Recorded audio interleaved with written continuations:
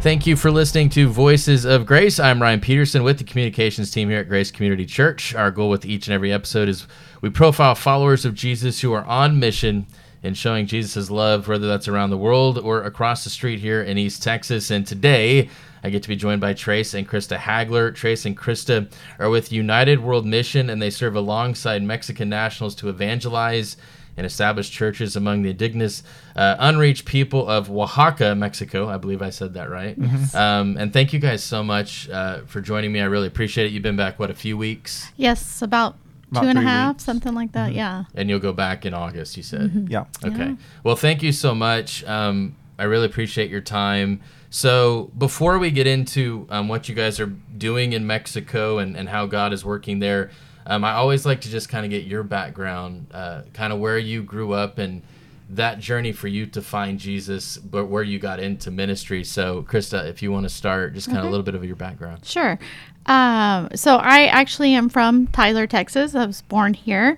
My family attended Green Acres Baptist Church when I was growing up. So that is my background, and heard the gospel, became a believer. I believe I had an encounter with Christ when I was about 9 or 10 years old, actually at Pine Cove Day Camps at the time. But there was this time when I was in high school that I really began to kind of wander from the faith and walk through a season of absolute rebellion, in many ways. And so I just didn't felt like I saw a lot of hypocrisy in the church, felt like I wasn't seeing a lot of authenticity. And I was a rebellious teenager trying to figure out life. And so wandered from the faith, and I guess I'll touch on more maybe a little bit later. Once we were back married again that I really began to kind of surrender to the Lord in my early 20s. Okay. And so I think as we tell our story, we'll touch on that a little bit. Okay, Trace, how about you? So I grew up in New Mexico, just a few miles from Texas. So it's more like a West Texas culture, okay. I think. And also, I guess, just to say part of our story is like I'm 7 years older than Christa, so we have a little bit of different generational upbringings. Okay. But I would say, I'd been to church a few times at the Baptist church growing up. My mom took me some. I wasn't a regular. I wouldn't call myself churched. I may have heard the gospel, but not in any way that affected my life any. And I would say beginning at maybe the end of 14, but for sure by 15, my life was about as reckless as I knew how to live it, with about anything I could get my hands on. And that kind of, I started college right before I turned 18 when I was 17, and my life went downhill pretty shockingly rapidly as far as my abuse of alcohol. To the point that it was different than everyone else around me. And I flunked out of a school, and I moved and flunked out of another school. And then I guess to the point where maybe 21, I ended up in rehab, 30 days inpatient, and that things just continued to get worse after that, until I was 25, and I really had run out of all options before me for anything. I went home to live with my grandmother. And during that time, I started, I don't know the hows or the whys, but I started going to the library, and I would get some books, and I found a book by C.S. Lewis, Mere Christianity. I wasn't recommended that book or anything. That's just something I came across.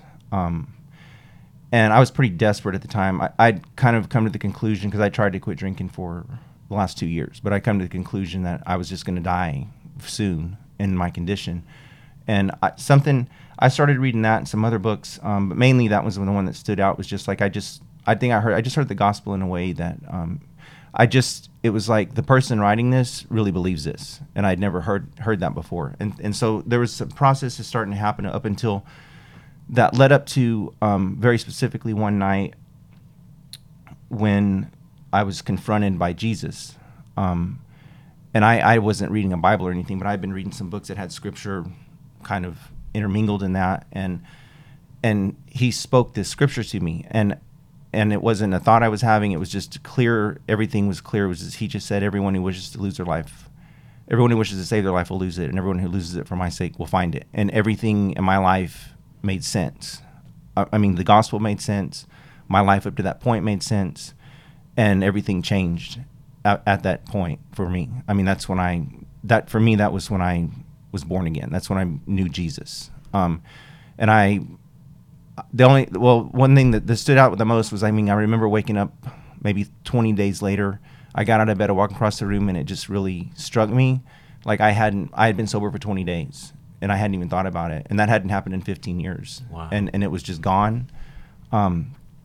So that's how my introduction to Jesus. Now, the way my life was still, and the habits I had and the things I still did, I probably wouldn't be accepted in most churches, but to me it was like a life transformation. Yeah. And I was with Jesus, but I wasn't churched. I wasn't with believers. That was just where I got sober, and that was it for me.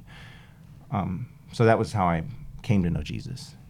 Okay, so within all that, how did you guys come to find each other, and then I guess get connected? Like you said, you weren't with an actual church or anything. How did all that transform? So I've been sober a year and a half. I went back to college for the third time. When I was 27, I went to Texas Tech. Okay. And that's where I met Christa. Okay. Because she was actually a year ahead of me in school. I think I had about 100 credits that I'd filled out of school at, but I started all over with just, I'm a freshman, so that's where we met. Yeah. So at that point, you love Jesus, though. At that point, you're in school. Your life has been transformed. Where were you with the Lord, Christa, at that point at Texas Tech? Like I said, I had that foundation of knowing and walking with the Lord as a young kid, but had wandered from that. And somewhere along this path of being in college and leaving home, I just felt convicted. I think I got afraid. I wasn't in a place where Trace was, but I was drinking a lot. I was starting to drink more alone. And I got afraid of where I was going to end up and what my life was going to look like. And so I decided to quit drinking. And my studies, so I studied family studies with a minor in substance abuse studies, and I started taking these classes. I had to attend meetings, and I had to kind of immerse myself in this culture of Alcoholics Anonymous and these things just to learn as part of my degree plan. And as I did that, I'm stopping drinking, and that's when I met Trace. And what I found there was an authenticity that I hadn't found in the church. And so like he said, there was still a lot of sin. There was still a lot of things going around amongst that culture. But these people seemed to have found God and found something that radically changed their life. And so that was really attractive to me, and beginning kind of a spiritual experience. But it was very still kind of vague at that point. I wasn't reading scripture yet. Again, I was just kind of exploring and trying to figure out what my faith was going to look like as an adult. Okay, so then at that point, you guys obviously grow close. You get married. Mm-hmm. Were you at Tech at that time still, or no? Was that after school? We got married. She had just graduated, and I was finishing my last year. Okay. So we got married. We were at Tech for one more year after we got married. Mm-hmm. So how did you guys get to East Texas and get connected to Grace? We had talked about, I'll tell our listeners, we were talking before, your story reminded me a lot of mine in that you weren't going to church, and then your firstborn kind of led that change. It was the same with me and my wife, kind of like, what are we doing here? I want to lead a family that follows God. Mm-hmm. So you have your first child and things kind of change there? Yeah. Yeah, I think backing up a little bit, so another key piece of our story is we got engaged around, it was Christmas, right? Christmas yeah. Eve. And then a month later found out that I was pregnant. Okay. And so my plan was to go to graduate school. I wanted to go to law school. I had all these plans, and I thought there's no way I can be pregnant, have a new baby, and do these things. Our wedding got moved up. Everything kind of got rushed. And then we got married early April, went back. We were going to have our honeymoon the next weekend because we had a long weekend the next weekend. Went back to Tech for the week. We had a medical checkup, and we found out that we had lost that baby. So I was about 18 weeks at that point. And we were brand new married. So Trace got to see lots of emotions and lots of not the prettiest pieces of me. It was a really, really rough time for me, and just kind of feeling completely out of control. I remember wrestling with the Lord, and that's where like my time of surrender to the Lord really came, of saying, I didn't want to have this baby. And by the time the baby was taken, I had kind of shifted in my thinking. And so it was very difficult, very painful for me. And I was really angry at God and didn't really know what to do with it. But I remember saying, like, I'm really mad at you, and I don't know where to go with this, and I don't know what to do with this, but I know I can't do it alone. And so that was a time of surrender. I started picking up my Bible again. I started seeking the Lord again, just out of like, I don't know where else to go. And I had that foundation. So that was a significant point for us. By the time Trace graduated, because he was a year behind me, I had gotten pregnant again. Going to grad school, doing any of that stuff was kind of lower on my priority list at that point. And so by the time we moved to Tyler, I was pregnant with what is our first son. Now he's 20 now. And knew I want our kids to know Jesus. That's really a high priority to me, and I don't really know how to do that on my own. And so I started pestering. I didn't have to pester too hard, but Trace sort of begrudgingly came with me. We picked out some churches, decided to visit multiple churches, and when we came to Grace for the first time, we left that day, and Trace said, I think that's where we're going to go to church. And I was like, oh, okay, well, I guess that's decided. And so that's how we ended up at Grace. Yeah, it was definitely, at that point, it was Christa. Like, I would have never made that move. I was perfectly fine. Like, I'm good with Jesus. I'm sober, and I have a job, and we're good. And my thought of church I wasn't opposed to, like, the whole culture of church or anything like that, but it's just, that's just not my place. I don't fit into that. Especially, like, my story in my mind was like, it just wasn't. It's like they weren't my family. They might be cousins, but they weren't my family. Like, that's just not my thing. And so she just kept pushing, and we visited a few, and that's back. I think Brandenburg was still preaching, and honestly, like, that was my first step. I was there, and I listened to him preach a couple times, and I was like, I want to come here, and I don't know if I want to. I don't want to join any groups. I don't want to be involved. I'll come here and listen, and we're in church, and so we've got that all set up now, so we can move on. I guess that's kind of where I was, but that's what I wanted to go to Grace for that reason. How did I'm curious your thoughts. How did getting connected though finally to a church, how did that change your life and your relationship with Jesus? So that it changed everything, but it was real slow. Okay. It was a whole process, and I didn't even know I was in the process when it was happening. But when the years go by and you look back, you can see, because it was like, okay, we're going to go to church, and then it was, well, let's go try a Sunday school class. And again, I was like, why? Like, we don't need to do that. And so finally, it's like, okay, we'll go. And I didn't say anything or I didn't talk. It was just like, I can tolerate this, but I don't know what I'm supposed to do here or what I'm supposed to say or can say. And then that turned into a community group. And I would say a significant thing for me in that process was, so we got into a community group finally, and they were going to go watch The Passion of the Christ as a group. And it really just, I was convicted, I guess that would be the word. I had been to sermons and I had my own relationship with Jesus and all that, but I'd never just like read the New Testament. And so I got this conviction that I need to read the New Testament before we go see The Passion of the Christ. Like, I just felt like I'm going to do that. And so I started reading the New Testament, and I read it before we went to go see that. And I don't know, that's where it started for me. But from that point on, this is before smartphones or anything, but I just had books stacked up around my chair. Like, that's all I did. I consumed myself with like reading and study, and I was just kind of overwhelmed and consumed with that, Yeah. in a good way at that point. Yeah. I mean, it was very quickly led to worship for me. And that turned into, after several years, where we were leading a community group, and then I had this desire that I think I want to go to seminary. Like, I want to go to seminary.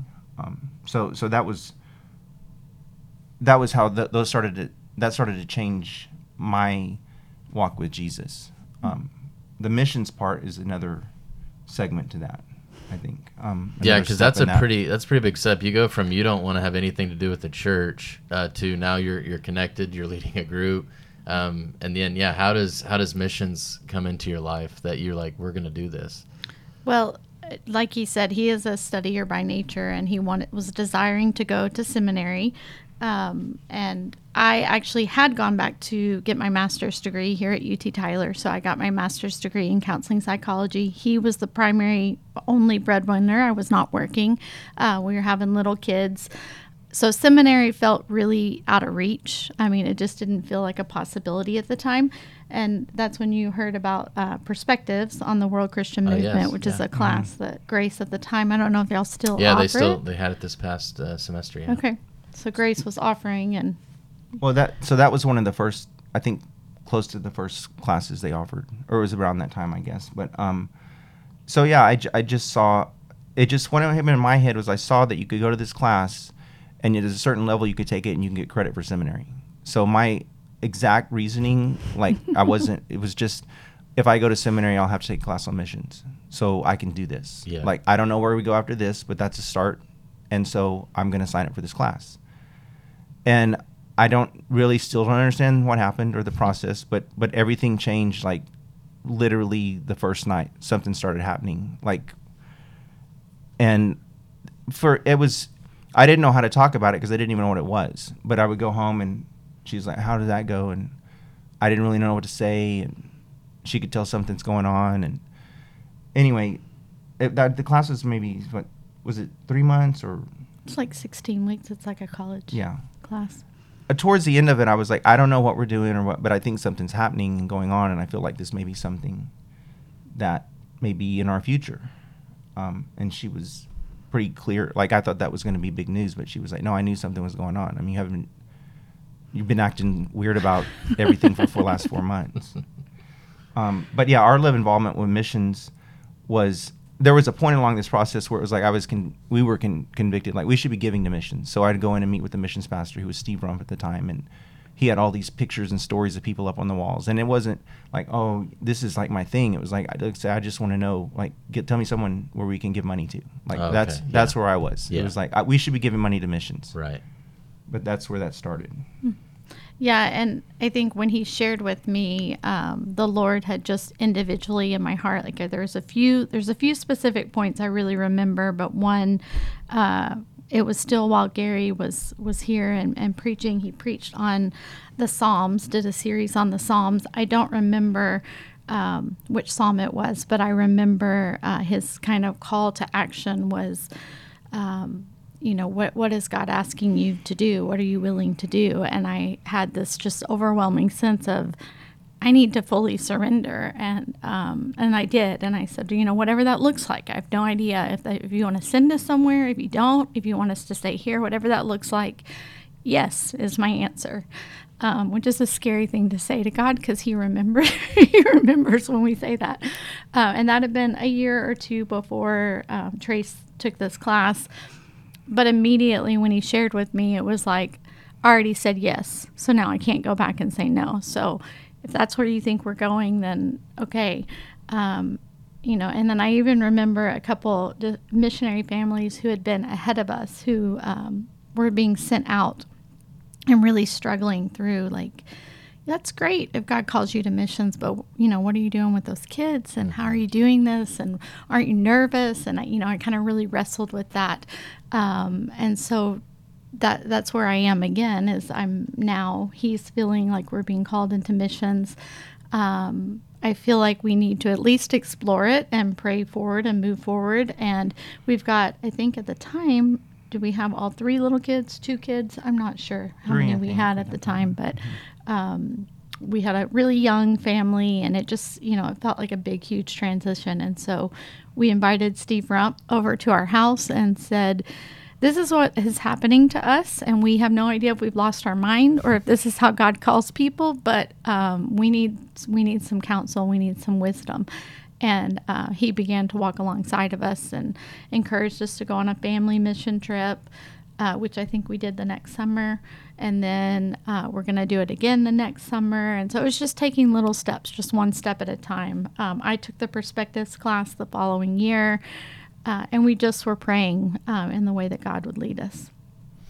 So how did you guys, now forgive me if I'm going out of order here, but how did you get connected with United World Mission, and then why Mexico? Like, how did that all come to be? So we weren't, as some people, I guess, I've heard people talk, like they're called to a certain place, or they're called to certain people. Like, we weren't necessarily like that. We were just open. Okay. And so through the perspectives class, they have speakers come in from different, missionaries or agencies, and through that process, like, we ended up at a 2-year training school on the border of Texas, Mexico. Okay. And so we made a lot of trips over to Mexico, like just on the border though.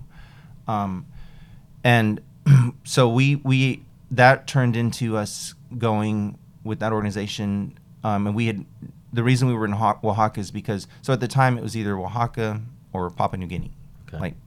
That's just what it was. Yeah. And we didn't know. I wouldn't have answered that question, like, where are we supposed to go? But we ended up with taking our whole family, just ourselves, and we went on a trip to Oaxaca. And then it's a 2-year program, and in the middle of the summer, we took our family to Oaxaca to go to language school in the middle of that, and we spent a summer there. And so that was how those connections started to be made. And on that trip, on one of those trips during that 2 years, we felt specific, like, as far as a call is, like, we want to go to unreached, like completely unreached places. Yeah. I'd never heard of Oaxaca before all this, but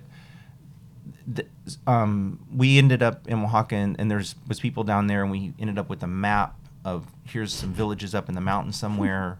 There's no church, and it was, a whole nother adventure in itself, like, just to get up there, and no one speaks Spanish there. We didn't speak Spanish, first of all, because we just didn't yet, and they don't speak Spanish. They speak indigenous languages. Okay. And we had somehow managed to, up in this village 5.5 hours away from everything else, set up a future medical clinic for like 6 months down the road, that we were going to bring a medical clinic, and just like that was our foot in the door type thing. So that was our first step in this process towards Oaxaca. And that was in 2012? That was 2011. Okay. Yeah. Mm-hmm. So how did the language thing, how difficult was that? I mean, when, they're not even speaking Spanish, number one, how hard did that make, getting things done and making an impact? So Spanish is all that we can really work in, but to different degrees in Oaxaca they'll speak Spanish. But Okay. Oaxaca actually they have 16 major languages and 170 plus dialects, and most of those they don't understand each other between the dialects. So there's a lot of, but most people there, they know they speak in some level of Spanish just to be able to function within like Okay. the city. I would say the men tend to leave the village a little bit more often, so it's more likely that men and the younger generation are going to speak Spanish. A lot of the elderly and specifically women are the ones that are only native or indigenous language speakers. And so there is some Spanish there definitely, but in their homes they tend to speak that's their preferred language, is their native indigenous language. We found out later, so that village that we ended up in, which is the same village, that's our, that's where we have given all of our time, most of our time, as far as church planting or whatever you want to call it. Yeah. Like, that particular village, we did not know this at the time at all, but in 2010 they had just finished a New Testament translation in that dialect. I mean, that's the first time anything had ever been written down in their language. Wow. And that had been a 20-year work in process. I think and more we just than showed up 20 on the years. end of that. Mm-hmm. We didn't know that at all. We found all this out soon afterwards because we we met the translators and we started to build some other connections in that way. But there's 3 villages that speak one dialect, and they're the only 3 villages that speak that dialect anywhere. So, and that was their translation. So I'm sure there's a ton of stuff you guys can talk about, but Christa, I want to talk about you guys' work in the women's ministry, helping women in prostitution. Can you kind of just talk about what you guys have been doing over there to help women and how you have seen God move? Yeah. Well, I think that we ended up transitioning organizations. We went with one and switched to another, and we went through this huge time of transition as our family. During that season, some of our friends in this village he's talking about also were kicked out of the village for persecution and had an encounter. And so all of these things were happening, and I found myself kind of like, this isn't what we thought. Things look different. So I started praying, God, how do I use my time? What are we supposed to be doing? If we're going to spend more time in the city, what does that look like? And so in 2016, a group of women were gathering to prayer walk in the downtown red light district. And I was able to join them, to connect with them, and they invited me to join them. In December, we did our very first outreach with the women, where we took gifts to the women. So that was 2016. We took out Christmas gifts and distributed them to the women. And for a few years, we had no idea what we were doing. It was such a learning curve, all of us. And within a few years, we had been praying this whole time that God would give us a building, a location. Our outreach, there was a restaurant downtown that would allow us to invite the women to come and eat a meal with us. And once a month, we would go down there with a little TV tray and some nail polish and paint the women's nails and sit out on the curb and paint nails. That was our humble beginning. And then in 2019, we found a building downtown that was vacant. It wasn't the first time, but it was the first time when we called about the price that it was actually semi-affordable. Come to find out, the man who owned it was a believer. And God orchestrates those things in his perfect timing. And so we started renting. We renovated this ministry location. It's just 2 rooms, very simple, but it is on the street that we primarily focus on. There's probably 30, I would say on any given day, there's between 30 and 40 is probably our normal number of women outside on the streets. Prostitution is legal in Oaxaca. And so they're not hiding, they're out on the streets. There are laws and guidelines that go with that they don't always follow, but it's very visible. And so we go out now, we try to go at least twice a week. When we can, we get down 3 times a week. And then during the summer, I'm not there this summer, but during the summer, we do some extra outreaches, medical outreaches, different things for the women that we can provide.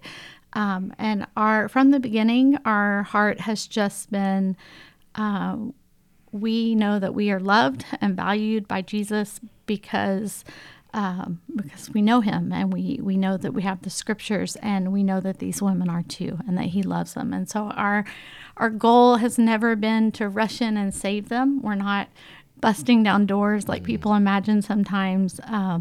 That's not our ministry. It's the women are very visible. So we go and invite them, and we go out. We usually take a piece of candy. We invite the women. We say, we're going to be here for this long. We'd love to buy you a meal. And then we go and we sit in our little building and we wait for them to come. And so it looks different every time we go downtown. Sometimes 1 or 2 women come. Sometimes, we've had 20 women in our building at one time. So it just really depends on what we're doing, on what's happening downtown. There's so many things that we still don't understand fully. The population of women that we work with is a mix of women who are currently being trafficked and women who are no longer being trafficked and just working in situations of prostitution. But I would say that 98%, almost all of them were trafficked in the beginning. So when you hear their stories, that's how they were brought into prostitution. Sometimes they're able to get out from under the trafficker, but it's such a drastic life change for them to leave everything they've known, statistically they say, and we've seen it to be true, women are brought in, are trafficked between the ages of 13 and like 16 years old is the average age of entry. And so if that's your highest level of education, that's all you've ever done since you were a little girl, you don't know anything else. And so a lot of them stay. So there are so many things that bind these women, whether they are physically being controlled or they're not physically being controlled. And even, our perception of what it means to be trafficked has been shifted as we've been up close and personal. I mean, we've met some of these men who they refer to them as partners often, and it just looks very, very different than what I thought it did. And it's really hard to understand. It's hard to make sense of. In a lot of ways, I could talk. There's lots of stories. In 2020, during the pandemic, the Lord, everything shut down just like it did everywhere. Right. And so my daughter and I decided, let's learn how to make earrings out of beads at home. And I kind of told her, maybe one day God will use this in some way with our ministry with women. And we had been praying that at some point in time we could start a business to provide a next step for some of the women that we were meeting downtown. And so we started learning how to make jewelry. One of the women downtown called me one day while I was at home during the pandemic and said, I've got 2 kids. And I don't have anyone to watch my kids. I can't go downtown. I can't work. I can't make any money. I don't know how I'm going to feed my kids. I need help. And because we had just started making these earrings, I said, well, I have an idea. And so we met downtown. My daughter actually at the time, she may have been 15, 16 at the time, went with me because she was better at the earrings than I was. And so we went downtown together and met her, and my daughter taught her how to make the earrings. And I told her, we bought her a little kit of beads and different things that she could do, and sent her home. And I told her, we'll meet in 4 or 5 days, I'll buy the earrings from you, and then I can resell them. And so that's how it started. It was not this long planned out thing. I feel like we've been running behind trying to catch up the whole time. In 2020, last year, 22, we officially launched Amana's Hair Jewelry, and so now we have about 5 or 6 women who are working with us making jewelry.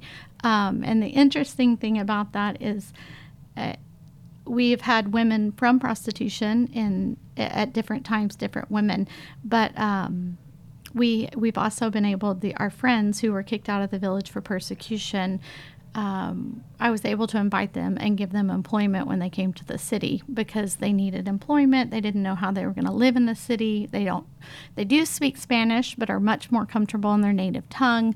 And so it was a good fit that I could invite. So 2 of the daughters of this family ended up working with us, and then the mother was working on a contract basis with us, making jewelry. So we taught them how to do that.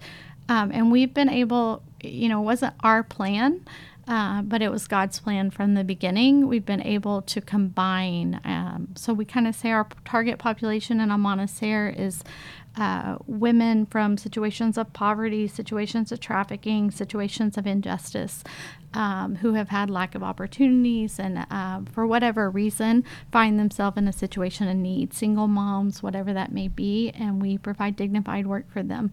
While we do that, we walk them through a 6-month programming time where they go to educational classes. We do Bible study every day. We're able to share the gospel with them.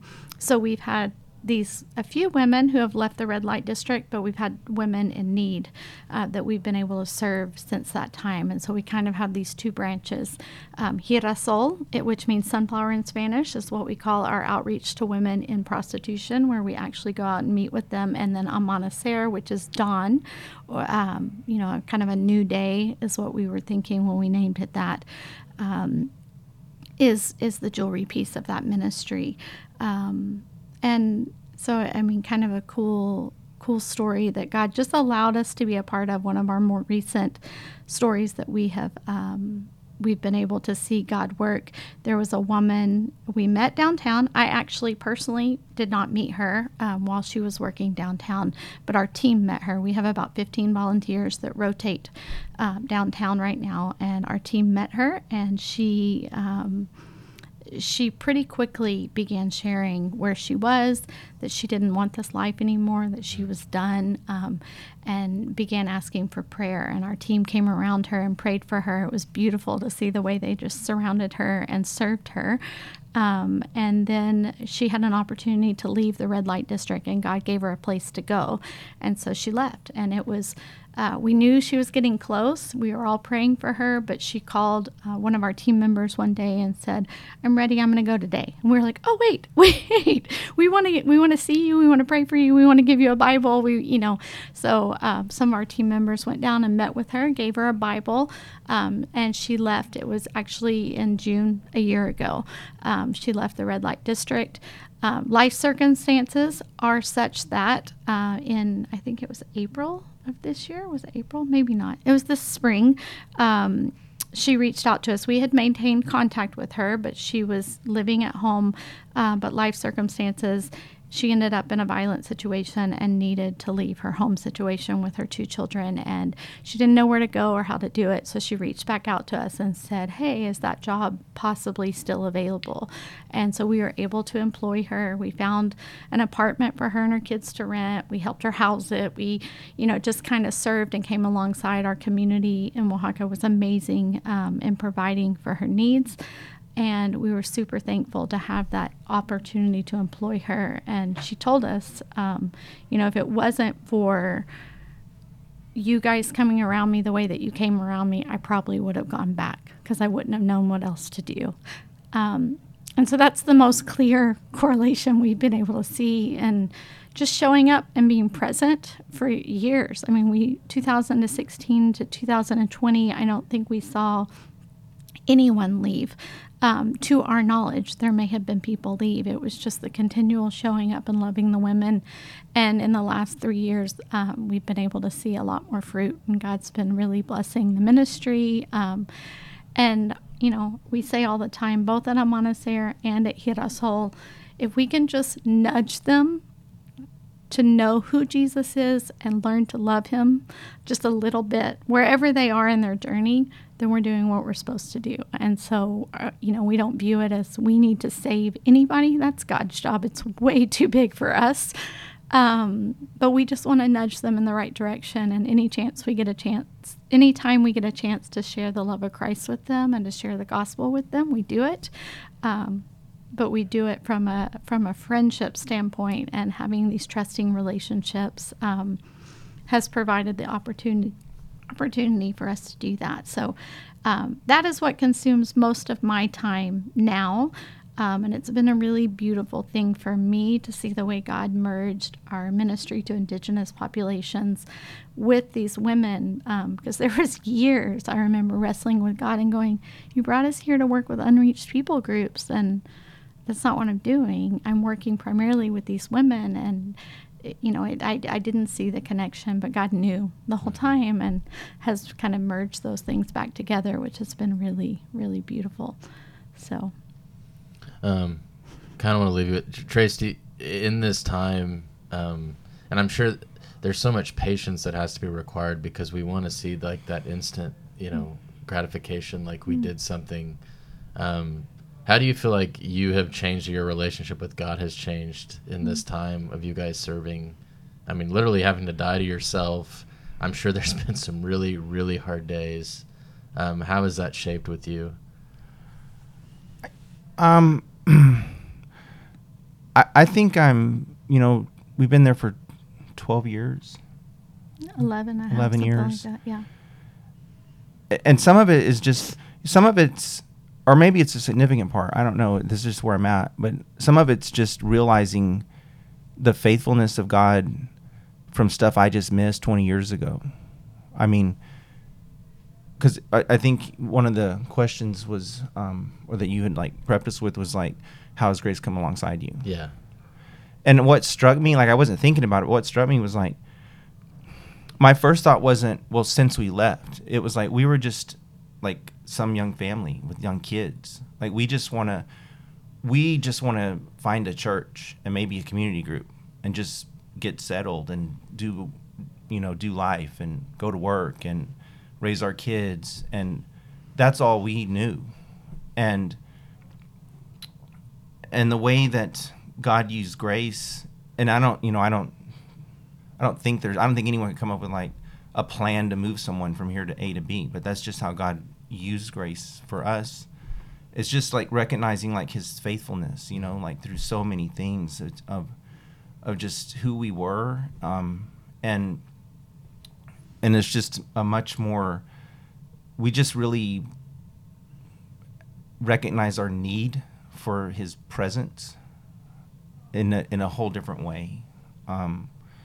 So I think that's might be the best thing about it for me, is I would say, is just recognizing, the reality of our need for him, like in his presence. Yeah. Like when she's talking about Amana Sarin, that's a business. I mean, we don't know how to run a business. I mean, that it's overwhelming. It's just like it's running a business. Like what in a foreign country? It's like we're not business people. We don't.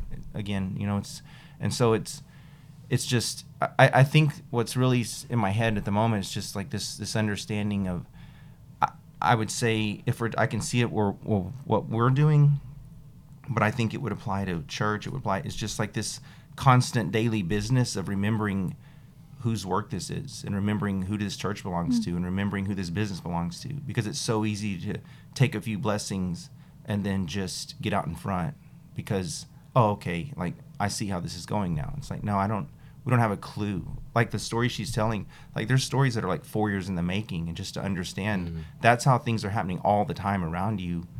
And you're blessed when you get to see those things happen, but to also realize that even if you don't understand what's happening right now, you're in one of those multiple stories. It's like happening. He's doing stuff right now, And so just to have him bless us with this gift of even seeing a little bit of that, just like of his faithfulness from way back when, to now to, whatever comes next.